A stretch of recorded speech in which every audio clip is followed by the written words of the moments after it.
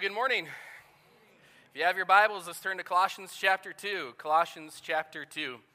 And as you're making your way there, I do just want to give a special welcome to those of you who have been at home during this COVID season and are just now starting to make your way back. And just to let you know, we completely get it, and yet we are completely thrilled you are here. Over the last few weeks, a lot of people beginning to make their way back with vaccinations and things like that. And some of you are still at home, and if you're still at home, we get it, and we still love you, and we look forward for you to looking forward to seeing you whenever you get back. But special welcome to those just making it back here for the first time. And I think I heard from the other two pastors, it's been a year. A year ago this Sunday, if I'm right, was the first Sunday that was canceled due to COVID. And so, we look back, and it encourages my heart more to see people who have been gone for a year come back.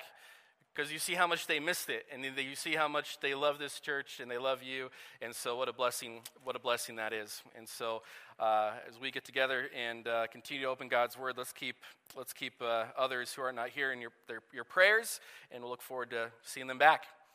Colossians chapter 2 is where we're finding ourselves this morning as we continue through our series in the book of Colossians. I'm going to pick it up in verse 8. And read through verse 15 just to get some context from last week. Colossians chapter 2, beginning in verse 8. See to it that no one takes you captive by philosophy and empty deceit, according to human tradition, according to the elemental spirits of the world, and not according to Christ.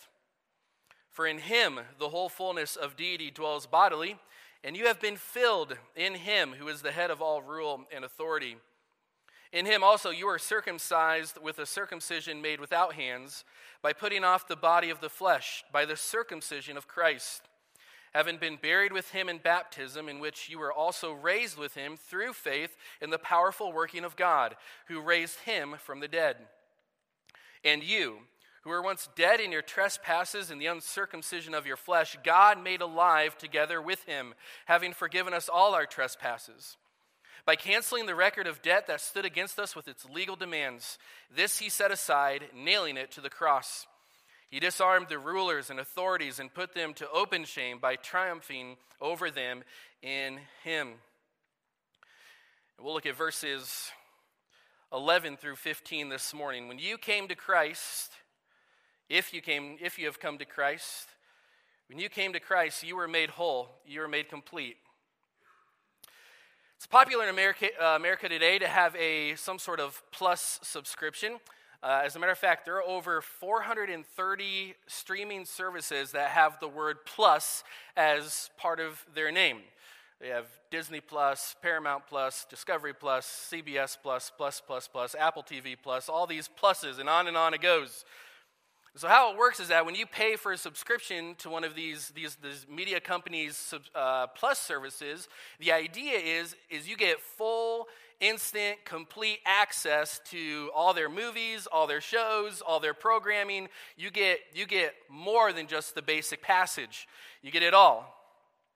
And so in order to experience the fullness of everything that Disney has to offer, you have to pay for this Disney Plus subscription, and you get full access.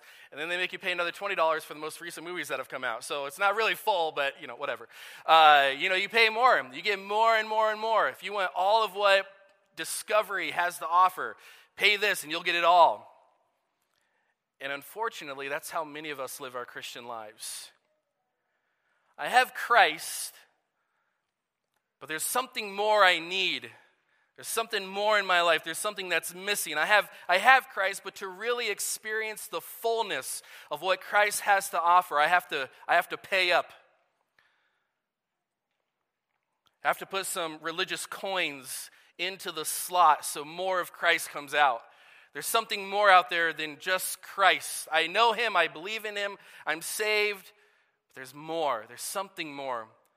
My life, my job, my marriage, my finances, my depression, my anger, and it needs more than just Christ. And so we go around looking for a Jesus Plus subscription when it doesn't exist. We graduate from Jesus and we move on to religious stuff, to try to get more of the Jesus we just graduated from.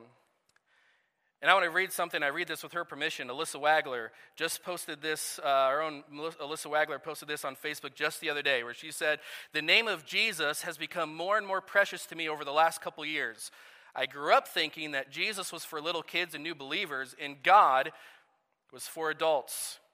Oh, how wrong I was," she said. "Jesus is my Savior, my Lord, and my salvation. I need Him every day," end quote. And that's exactly it. There's no such thing as a Jesus plus subscription. There's no such thing. There's only Christ. There's only Christ. A healthy man does not need medicine. Neither does a Christian need anything else other than Jesus. A Christian doesn't need hollow philosophy like we looked at last week. We don't need empty, captivating philosophy. We don't need religious legalism, which is what we're going to look at this week. Nor do we need severe asceticism, which we're going to look in 3 weeks. We're going to take a break for Palm Sunday and Easter here the next couple Sundays, and then jump back into Colossians after that. But a Christian we don't need those things. We don't need to try to pay off our guilt. We don't need to try to win God's favor, appease God's wrath. We don't need to check off church attendance, Bible reading, prayer, or anything else. We're complete in Christ. And that's what Paul's trying to get this young church in Colossae to understand. And they've got this whole conglomerate of stuff pounding down on them, trying to convince them that there was something else other than Christ. There's a different philosophy. There's a different worldview. There's a different way of living life. There's certain religious things you need to do to get more of Christ and to be found in Him. There's certain laws and disciplines you need to put into your life to get more of Christ. And Paul is saying, you're already complete. There's no checklist.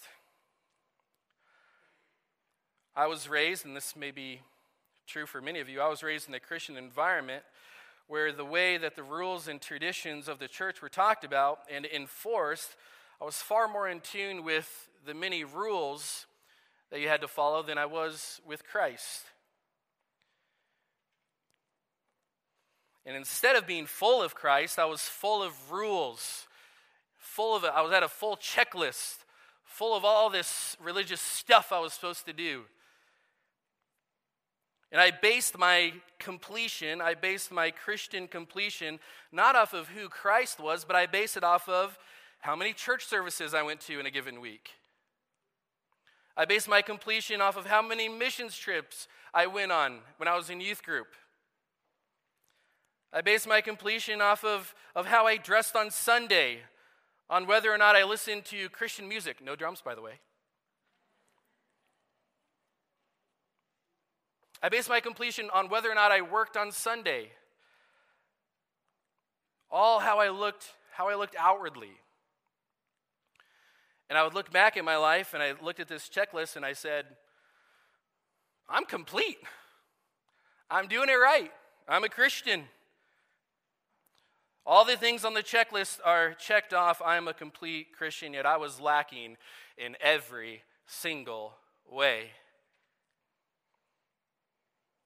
Because when that becomes Christianity, when that becomes how you determine whether or not you are complete, what did I have instead of Christ? Arrogance. I had superiority, where I remember the look I gave one of my Christian friends in high school, the moment we were riding in his car and he was listening to non-Christian music. I was like, what on earth? Bail out the car right away, get out, jump out. Even though the car's moving, get out of here, run. I had arrogance, I had superiority, I had legalism, I had a faulty view of God, a faint love for Jesus Christ, and a myriad of other sins. But thankfully, religion was there to cover them up. But even my own heart, it's drawn to those things. It's drawn to the Jesus Plus subscription. Because these are things I can do, and I don't have to worry about what's in my heart. Because I've got the checklist on the outside. I look good to grandma and grandpa. I look good to mom and dad. I look good to pastor. I look good to my youth pastor. We must be careful to think that anything else other than Christ will make us whole. Last week, we learned that Christ is enough, so you don't have to go to this empty philosophy. You don't have to adopt any other philosophy of life. Christ is enough. And today, we're going to look at Christ is enough, so don't go to empty religion. And we're going to look at three aspects to being complete in Christ. Three aspects from this passage to being complete in Christ. Number one, you are entirely made new. Three aspects to being complete in Christ. Number one, this is verse 11 and 12. You are entirely made new. In him you're also circumcised with a circumcision made without hands, by putting off the body of the flesh, by the circumcision of Christ, having been buried with him in baptism, in which you were also raised with him through faith in the powerful working of God who raised him from the dead. We have a couple pictures here in this passage, and it can get kind of confusing with everything he's trying to say. But the first thing is circumcision. So he says, you are circumcised with a circumcision made without hands. Now, in the Old Testament, circumcision was established by God as a sign of the covenant he made with Israel. We get that in Genesis chapter 17. Now, it was a physical operation, but it carried great spiritual significance. So that God never intended the act of circumcision to be a saving act. God has always been concerned about the condition of the heart. He has always been concerned about making people new, even in the Old Testament. And so I invite you to turn back to the book of Deuteronomy. Turn back to the book of Deuteronomy with me. I want to look at chapter 10. Deuteronomy chapter 10. This won't be on the screen, so I invite you to go there. Deuteronomy chapter 10. Deuteronomy chapter 10.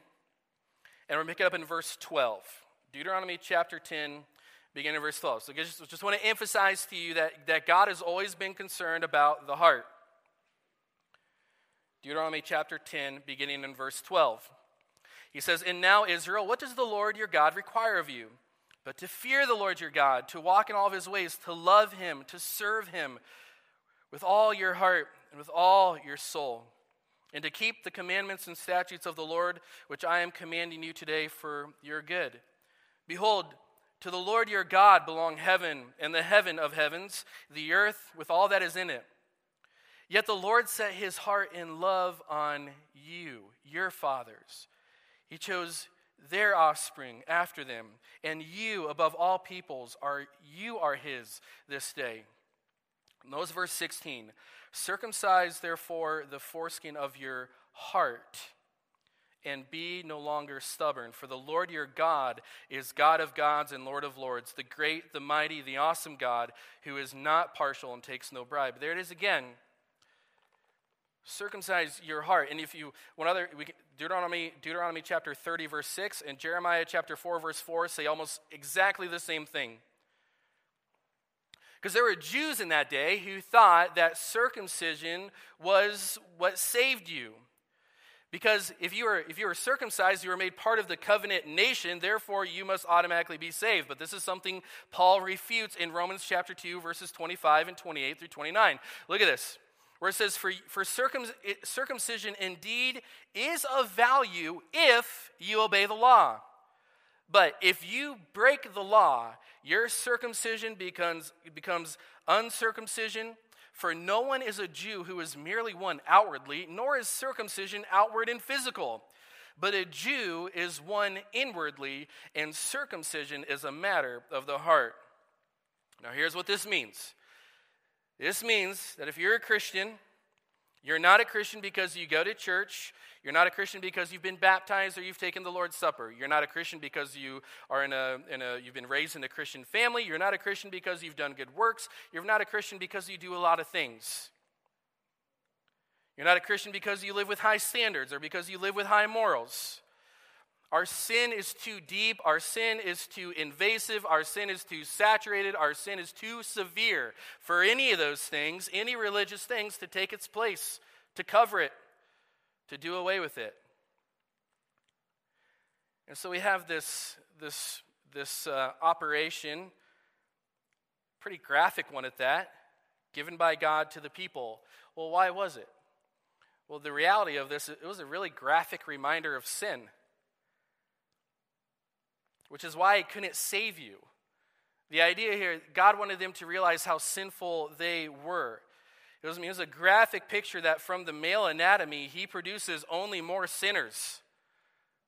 That at the very core of mankind is sin and desperate wickedness, desperate opposition to God. And it was a sign that the penalty of sin is being cut off from God forever. That's what this was for. But the spiritual reality was that the idea here is God saying, instead of me being cut off from God forever in hell, I have been cleansed by God. I have been cut off to God, set apart for God. So instead of me being cut off, I am brought to God. My sin and my heart of stone, that Ezekiel would call it, has been softened. It was to be a sign of heart transformation. Again, we go to Romans chapter 4, verse 11 on this. Paul says the same thing. He, that's Abraham, received the sign of circumcision as a seal of the righteousness that he had by faith while he was still uncircumcised. The purpose was to make him the father of all who believe without being circumcised, so that righteousness would be counted to them as well. Righteousness doesn't come through religion. And notice in our passage here, he calls it the circumcision of Christ at the end of verse 11. This is what Christ comes in. This is where Christ comes in and does a spiritual operation on our hearts. And he removes the power of sinful flesh. I think that's what's being referred to when it says by putting off the body of the flesh. He's not talking about the physical side of things. He's talking about the spiritual side of things. When Christ comes in you, he gets rid of the power of sin. And he gives you victory. He gets rid of the penalty of sin. And one day forever we'll be forever away from the presence of sin. The old man was literally stripped off with all the power of sin that comes with it, and it's been removed as we walk in Christ. And then we have that word baptism, which further emphasizes this transformation. This further emphasizes being entirely made new. This is what happens to us. Whatever happens to Christ happens to us. That's what baptism is. It's a co-death, co-burial, co-resurrection. The old man's cut off and put to death. There's a new man that's raised to life. Verse 12, having been buried with him in baptism, we're also raised with him. So again, Paul is talking about a spiritual reality. False teaching in Colossae insisted on submitting to rules as a way to conquer sin, appease hostile powers, and have your sins forgiven. If you just submit to these rules, if you just do these things, including circumcision, that's really how you conquer sin. That's really how you get in touch with God. That's really how you have your sins forgiven. And Paul is saying, no.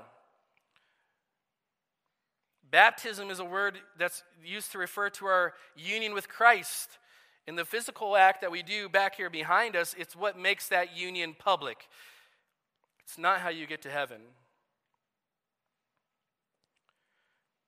So we look at all this and we have to ask the question, what is sufficient? What is sufficient to subdue my sinful tendencies? What is sufficient to subdue my sinful inclinations? It's Christ. Elaborate rules, strenuous rules can never do that. I'm not saying it's bad to have rules and it's bad to have standards. And I'm not saying it's bad to follow the commands of Jesus Christ. And I'm not saying it's bad to have certain things you do as part of coming to church or things that we do in the church. I mean, there's things that aren't going to be found in the Bible that we do here. I get that. But if those things simply just become the measure of our completeness in Christ, we are sinning greatly. Because the only thing those things can do is they can hide sin. When they become the priority, when they become the means through which we are made whole, they can only hide sin. But the work of Christ is what enables us to overcome sin. The work of going to church does not enable you to overcome sin. It enables you to cover it up. Following all the other whatever rules maybe you had growing up or whatever, that's not a way to overcome sin. We have to die to the old self, the old attitudes, the old desires, the old inclinations, the old habits, and that only happens through Christ. We are complete in Him. We're raised to an entirely new life, and that's the life through which we live. And this new life can be yours, but you have to believe that Jesus died for you and rose again. Romans 10:9 says, if you confess with your mouth that Jesus is Lord and believe in your heart that God raised him from the dead, you will be saved. That's faith, as verse 12 talks about. When it talks about faith in the powerful working of God, that's what that is. Believing who God is. It's God's power that saves us, not our own. What else could we need? Through Jesus, the power of sin is conquered. But there's a second aspect. A second aspect to being complete in Christ. Not only are you entirely made new, but number two, you are completely forgiven. You are completely forgiven. Look at verse 13 and 14. And you were dead in your trespasses and the uncircumcision of your flesh. God made alive together with him, having forgiven us all our sins, our trespasses, by canceling the record of debt that stood against us with its legal demands. This he set aside, nailing it to the cross. You are completely forgiven.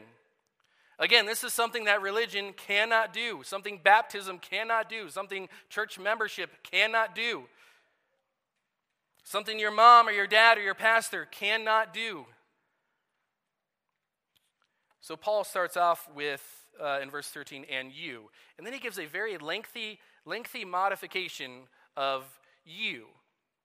So if this was, this is not the description we put in like job resumes. It's like, tell me about yourself. Okay, this is probably not a line you are putting in there, and it's not a line I put in here when they asked me for the resume at the church, because I kind of just figured they'd assume it.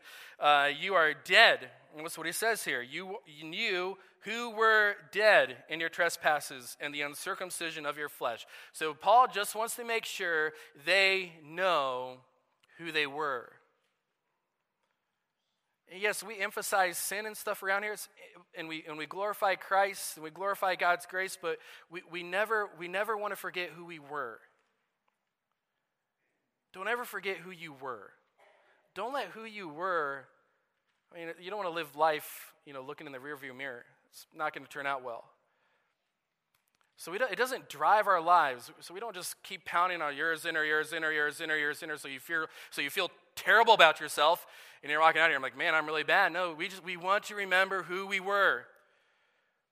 And Paul says, you were dead. You were without Christ. You're under the wrath of God because of your sin. Your flesh was uncircumcised. You have a sinful natures, impulses, desires, and death and eternal judgment belongs to you because of your sin. And it's not only the sins that we commit, but it's the reason why we commit sins. Like the reason we sin is because we are sinners. We're dominated by the sinful flesh and by Satan and the lifestyle of this world. And there's only one way to go from death to life, and that's through Christ. Sin equals death. So in order for there to be life, sin has to be dealt with, and for that God offers forgiveness through Jesus Christ. Now let's talk about this forgiveness. You say, I want to be forgiven, and here's what God would say to you. You trust in Christ and you're joined with him so that whatever is true of my son is true of you. That is to say, Jesus bore the wrath of God on the cross. Well, that means I'm forgiven because the wrath has been removed. Jesus was raised to new life. That means I too will be raised to new life. One day, my body will go in the ground. If the Lord tarries, my body will go in the ground, but it'll come right back up in no time at all. God offers us forgiveness. This is why the psalmist exclaimed, remember in Psalm chapter 32, this is why he exclaimed, blessed is the one whose transgressions are forgiven. And here in Psalm chapter 130, verses 3 and 4, the psalmist says this, If you, O Lord, should mark iniquities, O Lord, who could stand? But with you there is forgiveness that you may be feared. If you are to mark iniquities, who could stand? The answer is nobody. If I went before God without, and just with myself, no Christ, no grace, no forgiveness, and I just went and stood before God right now, apart from Christ, God would begin to mark every single sin, thought, word, deed, action, motive, desire. And he'd mark them all down. And how could I stand against that? How could I stand up to that? How can I stand for it? But with God, there's forgiveness. Because make no doubt about it, you will either stand before God united with your sin, or you will stand before God united with Christ. And if you stand before God and your only union is with your own sin, that will call for an eternity in hell separated from God. Which is why God says, get rid of the religion. Let's get to the heart. Be joined unto Christ and be saved and be totally and completely forgiven. The cross is where we find forgiveness and acceptance. It's free. Don't you like free stuff? It's free, it's complete, it's ready, and it also serves as our motivation to forgive, which I think this is a good point to ask. How's your forgiveness doing? How many sins do you have marked? Is your heart filled with bitterness? Or maybe this is the main question. If you're forgiven, are you a forgiver?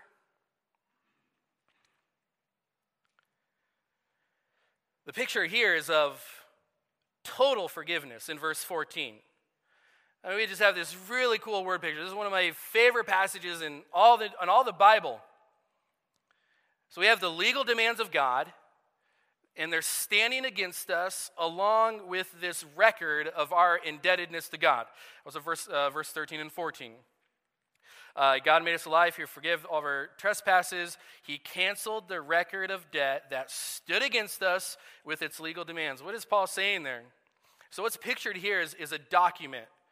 Okay, so there's a document, and it's got every single sin that I've ever committed. Like in thought, in word, in action, in attitude, in desire, in inclination, every single sinful thing I've ever done. And there's this document, and it's written there. And on the bottom of the document, I write, I owe complete allegiance to God. I owe God for all these sins that I've committed. And then I sign my name. God, I'm indebted to you for this. The problem is, there's absolutely no way for me to pay it off. Everything I've ever done to break God's law is here listed in front of me, and I've signed the paper saying, don't worry, God, I'll take care of it. I'll pay you back. I'll make it right. And that's the same for every person. So basically, every person has this exact same document, and you signed it, whether you liked it or not, you signed it. So the problem is, the only way to pay for that big list of sins, the only way to pay off that dark document is for me to spend an eternity in hell. Which means it'll never get paid off. It will forever be mine to hold on to. That's what this document is. And every single person has one. And every single person has their name signed on the bottom as being indebted to God. If you remember the parable, Jesus gave a parable of an unforgiving servant. If you remember, he comes to the king and he owes a lot. And if you actually did the math, if you took the yearly wages based that was given in the parable, it's like this guy would have to live like 1,000,000 years making like maximum salary every single year to pay off this loan. It's just an insurmountable debt he owed that he would, obviously, the idea is he'd never be able to pay it off. Not in 1,000,000 years, 1,000,000 lifetimes. There's no way he'll ever get enough money to pay off this debt that he owes. Well, that's the picture of you and me. In 1,000,000 lifetimes, in 1,000,000 church services, in 1,000,000 Bible reading plans, in 1,000,000 whatever, you're not going to pay it off. Only in eternity in hell, experiencing God's judgment. And this record rightfully condemns us. What are we going to say? These are all the things we've done. It's not something other people added to the list. It's our own list. When Christ was nailed to the cross, he took that record and it was nailed to the cross right with him.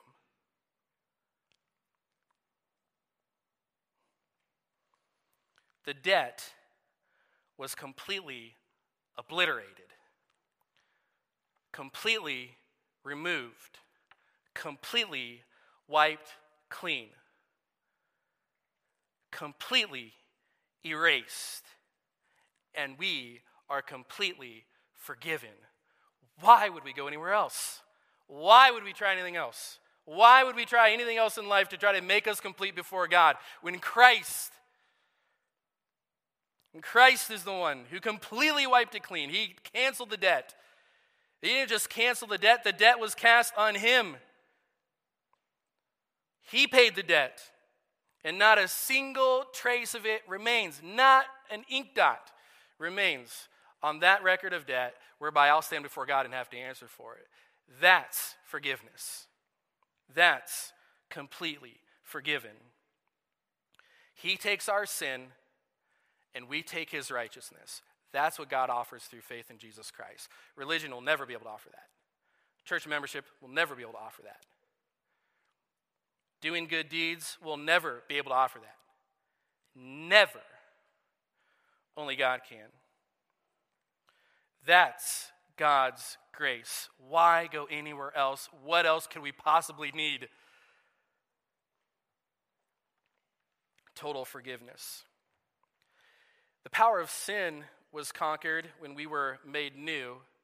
You're talking about forgiveness. Maybe you're in here this morning and you don't feel forgiven. Maybe you have doubts about God's love or his forgiveness towards you. Maybe your life is covered in shame, even as a Christian, maybe because of something you've done, something you've said. We go to the cross and we say, the record of those sins is completely and forever erased. There's not one sin, no matter how major I may think it is, that God is going to hold on to and have me answer for when I get to heaven. Completely, totally, forever gone. And you might be thinking, well, then what difference does it make if I sin? And I would say to you, you're starting to understand the gospel. But you're not there quite yet, because it does make a difference if you sin. Paul said that in Romans, didn't he? He says, people would say, if this is really true, why does it matter if I sin? And Paul would say, now for those of us who have been forgiven so much, is the right response really to live as if sin doesn't matter? Do you not know that your sin was nailed to the cross through the hands and feet of Jesus Christ? Do you not know that document is completely covered in the blood of the innocent Son of God? What then would you think would motivate you to live a sinful life as opposed to a holy life? Whatever doubts, whatever mistakes, sins, shortcomings you may have, we look to the cross and we say, the power of my shame is completely conquered. And so is the power of my sin. But there's yet a third one, a third aspect of being complete in Christ. Number one, you're entirely made new.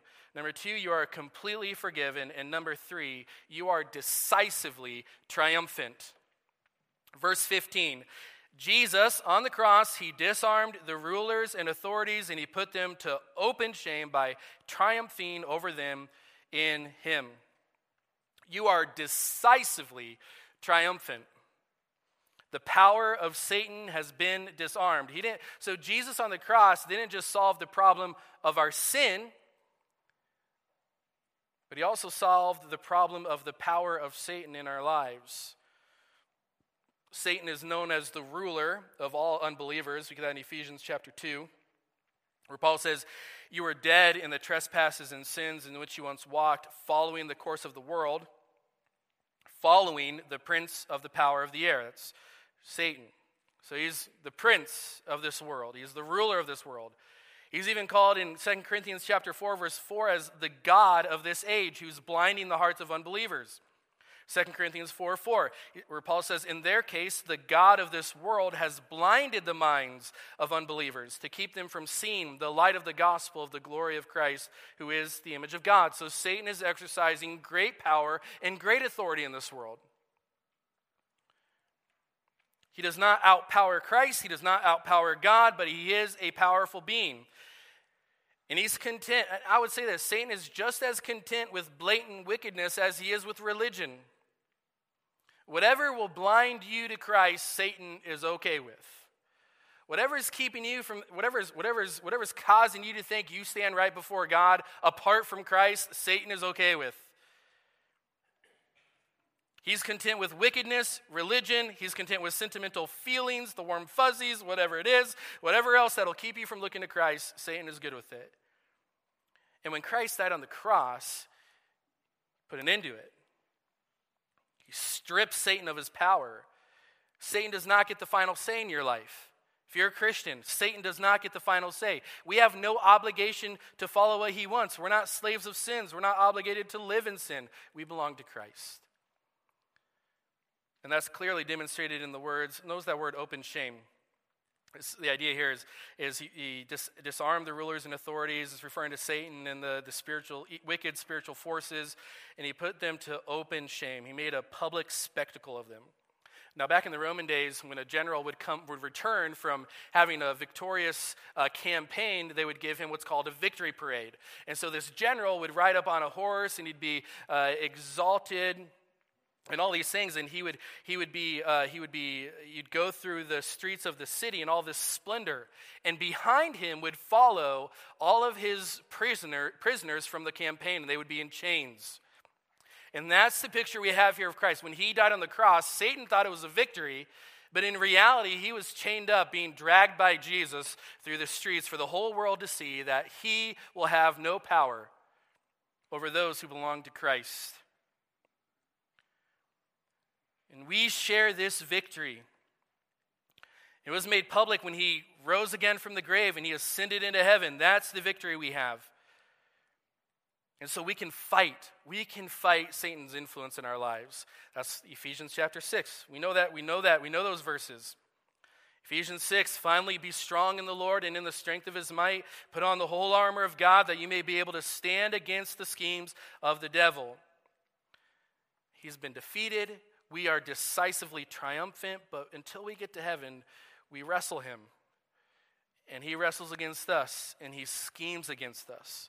And he wants to devour you. Satan wants to devour every Christian. Peter makes that clear in his epistle. Satan is prowling around looking for someone to devour you. And if he can devour you with religion, he'll do that. But because of Christ's victory, Satan has no grounds on which to condemn you. That's Romans chapter 8. No grounds for Satan to condemn you. The power of Satan is conquered. The power of sin is conquered when we are made new. The power of shame is conquered when we were forgiven all of our sins. And the power of Satan is conquered when Jesus made him an open, public spectacle of defeat. So how strong is the power of sin in your life? How strong is the power of sin in your life? And are you using religion as the remedy? Are you using religion to let sin hang around and let the religious stuff cover up your sin? It's funny, how opposed some of us are to masks, but when it comes to covering up our sin, we're okay with it. You've entirely been made new. Come to Christ with your sin. Take off the mask and come to Christ. How strong is the power of shame in your life? You're a follower of Jesus and you've messed up. Or you think that God doesn't really love you, God hasn't really forgiven you, you just don't know God's thoughts towards you if you're a child of his. Look to the cross. You've been completely forgiven. And how strong is the power of Satan in your life? Are you putting your armor on? Are you believing the lies he's trying to tell you, or are you withstanding them, his schemes? Come to Christ. You're decisively triumphant. You've been entirely made new. You've been completely forgiven. You are decisively triumphant. There's no need for empty philosophy. There's no need for religious legalism. We have all we need in Christ. Let's pray. Thank you, our God and Father, that we've been made complete in Christ. Forgive me in my own heart, running after so many things to try to get this picture of completion, getting that checklist attitude. No need for it, God. We need to be followers of Christ. So help us, Lord, walk in newness of life. Help us conquer sin. Lord, help us conquer the shame and the doubt that exists in our hearts. Help us conquer the schemes of the evil one as we go day by day. We pray this in Jesus' name. Amen.